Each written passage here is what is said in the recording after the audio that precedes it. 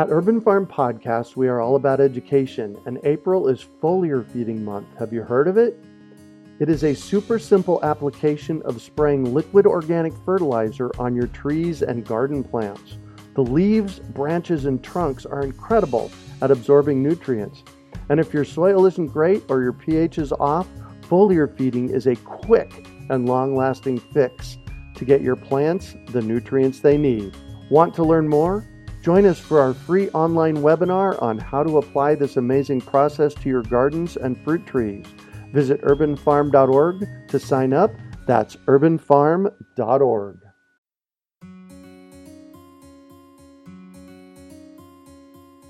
Greetings, urban farmers, gardeners, and healthy food visionaries. Farmer Greg here, and welcome to the 410th episode of the Urban Farm Podcast, where every day we work together to educate and inspire you to become part of your food revolution. Did you know the best seeds for your garden don't come from the nursery? In fact, the seeds that will create the most robust and delicious fruits and vegetables come directly from your garden. This is because they are uniquely adapted to your growing conditions, better than anything you can buy from a fancy catalog or website.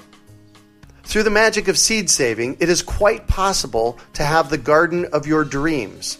The best part is, saving your own seeds is surprisingly easy and fun. With a bit of instruction, anyone can become a seed-saving superstar. Let us teach you how in our free seed-saving webinar. Just text SEEDS to 33444 to sign up, or visit seedsavinghacked.org for more information. That's SEEDS to 33444. or visit seedsavinghacked.org. Today on our podcast, we have someone who is building up a better buzz on bees. We're talking with Lloyd Hardrick on keeping urban bees. Lloyd served in the U.S. Army for 10 years. After the Army, he became a certified beekeeper, and in 2015, he and his wife, Ashley, founded their beekeeping company. Honeybee Good Apiaries is not just about bees and honey. They specialize in developing relationships with urban farmers and teaching in local communities about relationships between bees, flowers, and food. Honeybee Good Apiaries was one of the Farmer Veteran Coalition's 2018 Fellowship Fund grant recipients. Honeybee Good plants their hives on urban farms throughout their community. Welcome to the show today, Lloyd. Hi, Greg. Thanks for having me. Absolutely. So I shared a bit about you. Can you fill in the blanks for us and share more about the path you took to get where you're at today? Well, the path I got into honeybees is it's kind of weird. Me and my wife, we went to London to see a football game. In London, they have this bank called Lloyd's Bank. And naturally, you see anything with your name on it, you want to check it out. Uh-huh. So we actually got stuck in London traffic, which is pretty bad. So we actually had time to get out and walk up to the bank, and we saw stained glass windows with beehives in the windows, and we peeked in and we saw a tile design shaped in the shape of a bee. Uh-huh. So we actually got back home and we did some research, and Lloyd's Bank, how they got started was they got inspired by how bees work and the different facets and how organized they are, and that's what's made them one of the most successful financial institutions since the 1700s. Lloyd's of London. Yes. And they're connected with bees, and it's your same first name. I guess it's destiny. There you go. You're an education organization primarily, right? Yes, it's all about impact for us. The reason why we're like that, I take myself, for example, I didn't see a hive of bees until I was about 26. And my concept on bees were that they belong out in the rural areas. And that's one of the main components our company is founded on, is bringing honeybees to the urban area and community. And how do you do that? Well, it's all about just bringing a hive home, bringing the bees home, learning about what they need to survive, what resources do they need to thrive as a hive, things you can do that won't hurt them, so to speak. Chemicals like Roundup, for example, have toxins that attack their central nervous system, and bees rely on their central nervous system to survive, i.e. Communicate with each other, navigation, things like that are very important. And all of those are achieved by their nervous system. Right. So you're placing beehives basically at people's homes and farms in cities. What city are you located in? Well, currently our base where I'm from, we're from Atlanta, Georgia, South Fulton area. And basically we started working with urban farmers with their pollination efforts. A lot of farms have fruit trees, squash, other flowering crops or plants that depend on direct insect pollination. And so you went about to find farms in your area. What brought that inspiration on? Well, I had a friend of mine that was an urban farmer just starting out, and I was terrible with plants, with plants. But I really believed in the farm-to-table movement. So I just really, when we saw the bees and Lloyd's of London, it kind of like clicked. Like I said, I was terrible. My green thumb was black. I would kill everything I would touch because I really didn't know the makeup of plants. But I've always been interested in insects. So then that led me more into how bees keep us alive.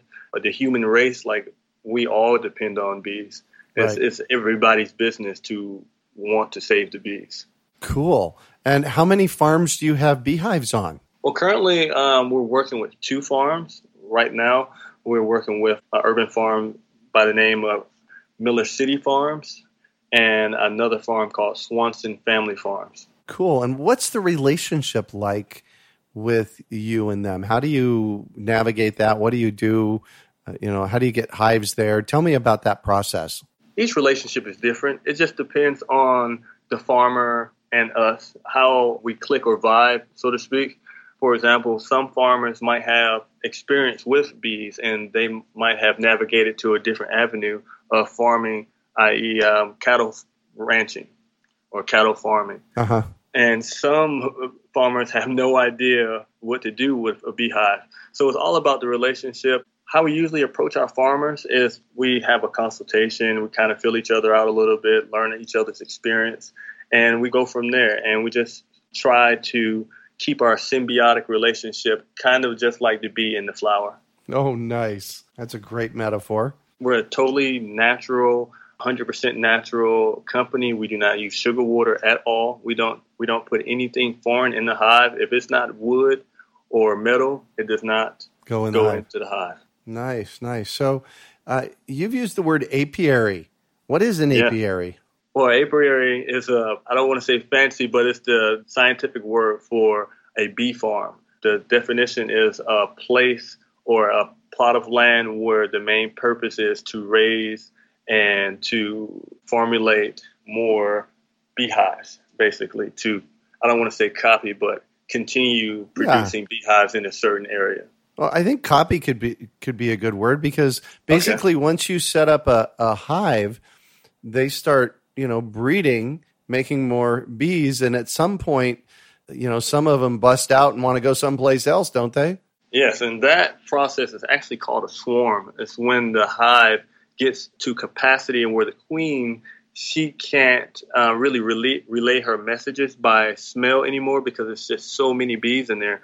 So what she does is she lays an egg or eggs to replace her, so to speak. And her workers, they make replacement queens. And right before the queens start to emerge, the sitting queen, she takes away half of the hive with her to establish a new hive. Oh, so it's the existing queen that leaves. Yes, because if the existing queen stays, they will fight. I never knew that. It's always something to learn about these little beings keeping us alive. Yeah, I'll tell you what, there's always something to learn when it comes to growing food and interacting with nature. I've been doing it for over 40 years, and every year I learn some pretty cool, epic things. So yours is a fairly new business. What are your goals? Our first and number one goal is to create impact in the community. When we say impact, we want to start the conversation of pollinator conservation, because without the pollinators, we can put seeds in the ground all day, every day, but certain plants that we love and depend on for food and fruit, like for us apples, oranges, squash, those kind of plants depend on direct insect pollination. Right. So that's our first goal, to start that conversation. The next thing is about us spreading the word about natural medicine. A lot of people don't understand that, when they think about honeybees, they automatically think of honey. Honey is a byproduct of bees, but a lot of people think of it as candy or sweet, but it's actually medicine. It's actually the power of the sun harnessed in a liquid. If you think about it, well, we have plants that point up to the sun. Uh-huh. Plants need the sun to survive. They harness the energy of the sun. So when the plant produces nectar and pollen to attract the bee, they have used that power of the sun to produce that. I hope I'm not getting too Bill Nye on you guys, but it's actually a very fascinating process. So the bee actually goes into the flower and takes the nectar back to her sister, which is waiting for her. She passes it along to her sister in a carrying pouch, and she puts that nectar into a comb. And that's what we see when we see honeycomb. Wow. So the nectar goes through two bees? Most of the time, because it's a faster process. The only time you'll see a bee go from flower back to the hive, back to the cell, is when she collects pollen, because she has it on her pollen sacs. So she has to go to the cell to get that off, basically. So the honeybee doesn't collect pollen to make honey. They collect nectar to make honey. That is correct. Wow. They collect pollen to develop brood or eggs or baby bees, like I tell the kids. Interesting. So see, I didn't know that either. Wow. So once you place a hive at one of your urban farms, and the bees have been there a while, and you have a hive full of honey, now what happens? When you have a hive full of honey, basically what has to happen, either you have to give the bees more space to make more honey, or you have to take the honey away, because if they run out of space to build, that will bring on the impulse to swarm. So if you want to take the honey out, how we like to do it in the most natural way as possible. We take a bee brush, which is made out of, I want to say, cow tail hair. Uh-huh. And we just basically sweep them off of the comb in a brush movement. There's several different ways you can do it. A lot of people use fume boards. They spray, I think it's almond extract. Bees hate the smell of crushed almonds. Oh, wow. And they don't like the smell of cherry juice. That's another natural thing. So basically what the fume board does, it drives the bees down away from the honey box, and you could just pick it up. And it's one more way. It's called a bee escape. And it's where you could saw different designs.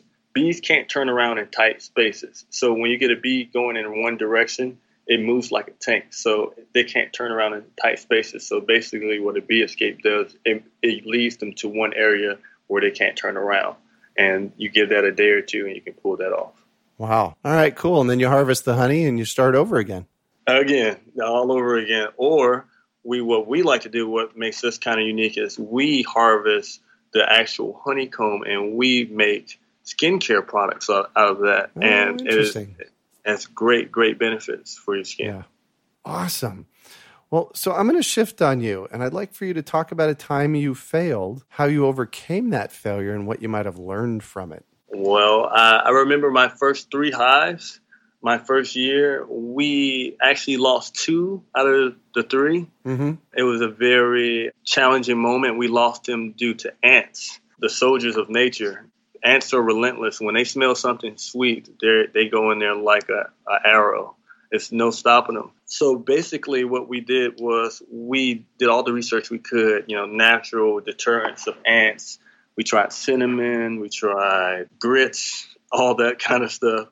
And basically what we did, we realized that we have to innovate for a solution that's going to help us. So basically what we did was we got a little tub, one of those little tubs you buy from a retail store. We put a brick in it and filled it up with a little oil instead of water. Oh, right. So it wouldn't evaporate it, and put a wooden board on top of the brick, and the bees were safe. So basically you built an island around the legs of the hive. Yes, a moat, so to speak. Yes. Yeah, exactly. Wow, cool. So what do you consider your biggest success? Our biggest success, I would say, is working with the kids.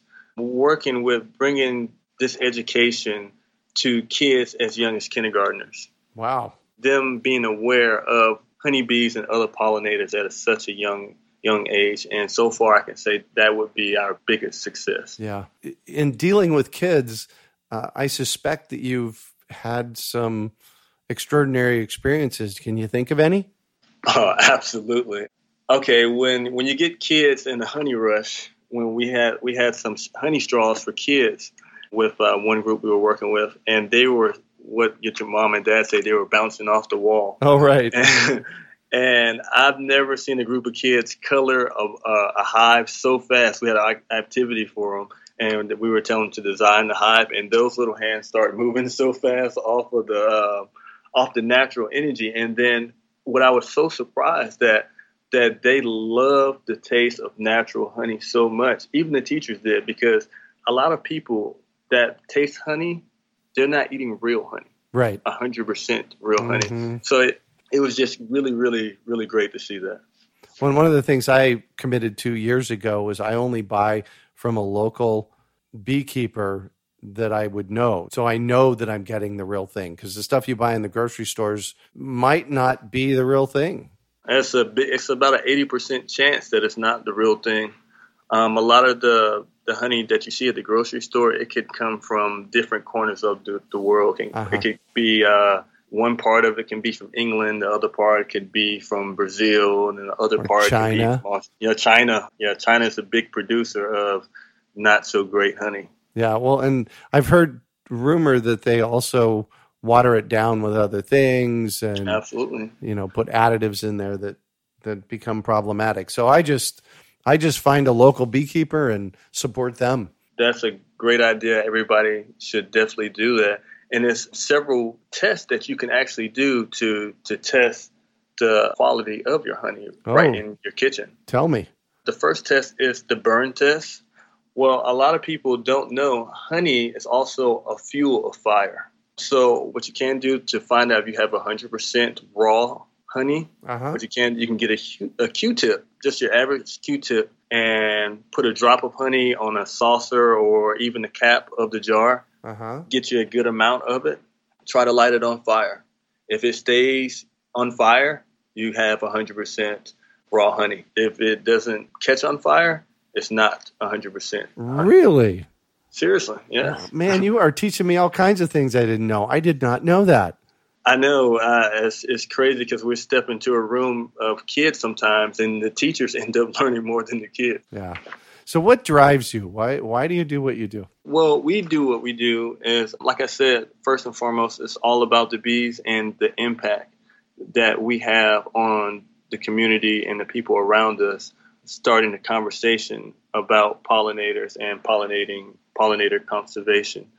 And also what drives us is that so many people in our community and the farming community that believe in what we're doing and the support that we're receiving. I just want to, for example, the Farmer Veterans Coalition, they've been one of our main components to driving us in the right direction. Nice. So you actually got funding from the Farmer Veterans Coalition. Tell me about that. Yes, the Farmers Veterans Coalition actually gave us a grant that helped us out with activities for a school that we were doing a tour with actually decorating the hive, which we received the grant money for. So we definitely wanted to thank them personally, yes. And then your family as well, right? Absolutely. We have two girls that are also little beekeepers at 3 and 2 already. Oh, nice. They ask about the bees every day. They tell everybody about the bees in their yard. So we start them young. Awesome. And if you could recommend one book for our listeners, what would it be and why?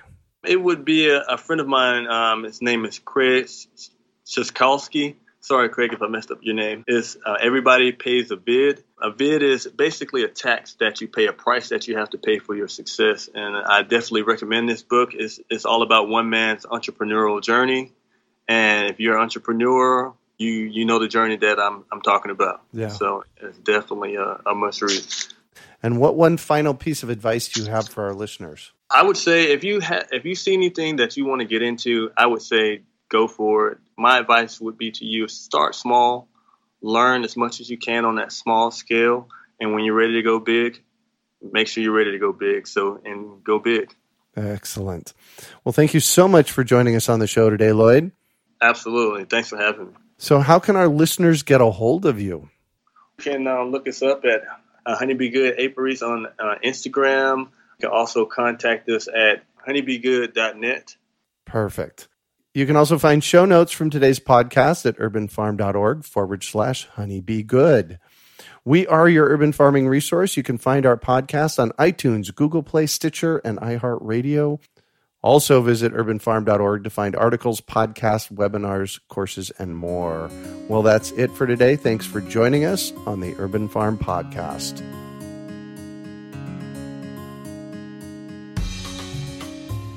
Claiming your inner urban farmer is easy. Grow food, share it, and name your farm. Then let the world know you're an urban farmer while supporting our podcast. Pick up your Urban Farmer bling, hats, and t-shirts at I'mAnUrbanFarmer.com. We hope you enjoyed today's episode of the Urban Farm Podcast. Remember to listen for tips, advice, and resources to help you on your journey with urban farming. You can find us on the web at urbanfarm.org or send us an email to podcast@urbanfarm.org. In the words of Vincent van Gogh, great things are done by a series of small things brought together. Be encouraged that with each lesson learned and skill developed, you are one step closer in the direction of your dreams. One of the first things that many of us learn when we start to garden is how to water and fertilize the soil. But there is an exception to this rule, and it's called foliar feeding. You should foliar feed or water the leaves of your plant with liquid fertilizer when you want certain nutrients to be absorbed better. Not only are the leaves great at uptaking liquid fertilizer, if your soil isn't very good or your pH is off, foliar feeding can help your veggies and fruit trees quickly get the nutrients they need to thrive. If you're ready to start foliar feeding for maximum growth, yields, and quality, head on over to urbanfarm.org/feed-the-leaves to see our selection of foliar feeding products. That's urbanfarm.org/feed-the-leaves.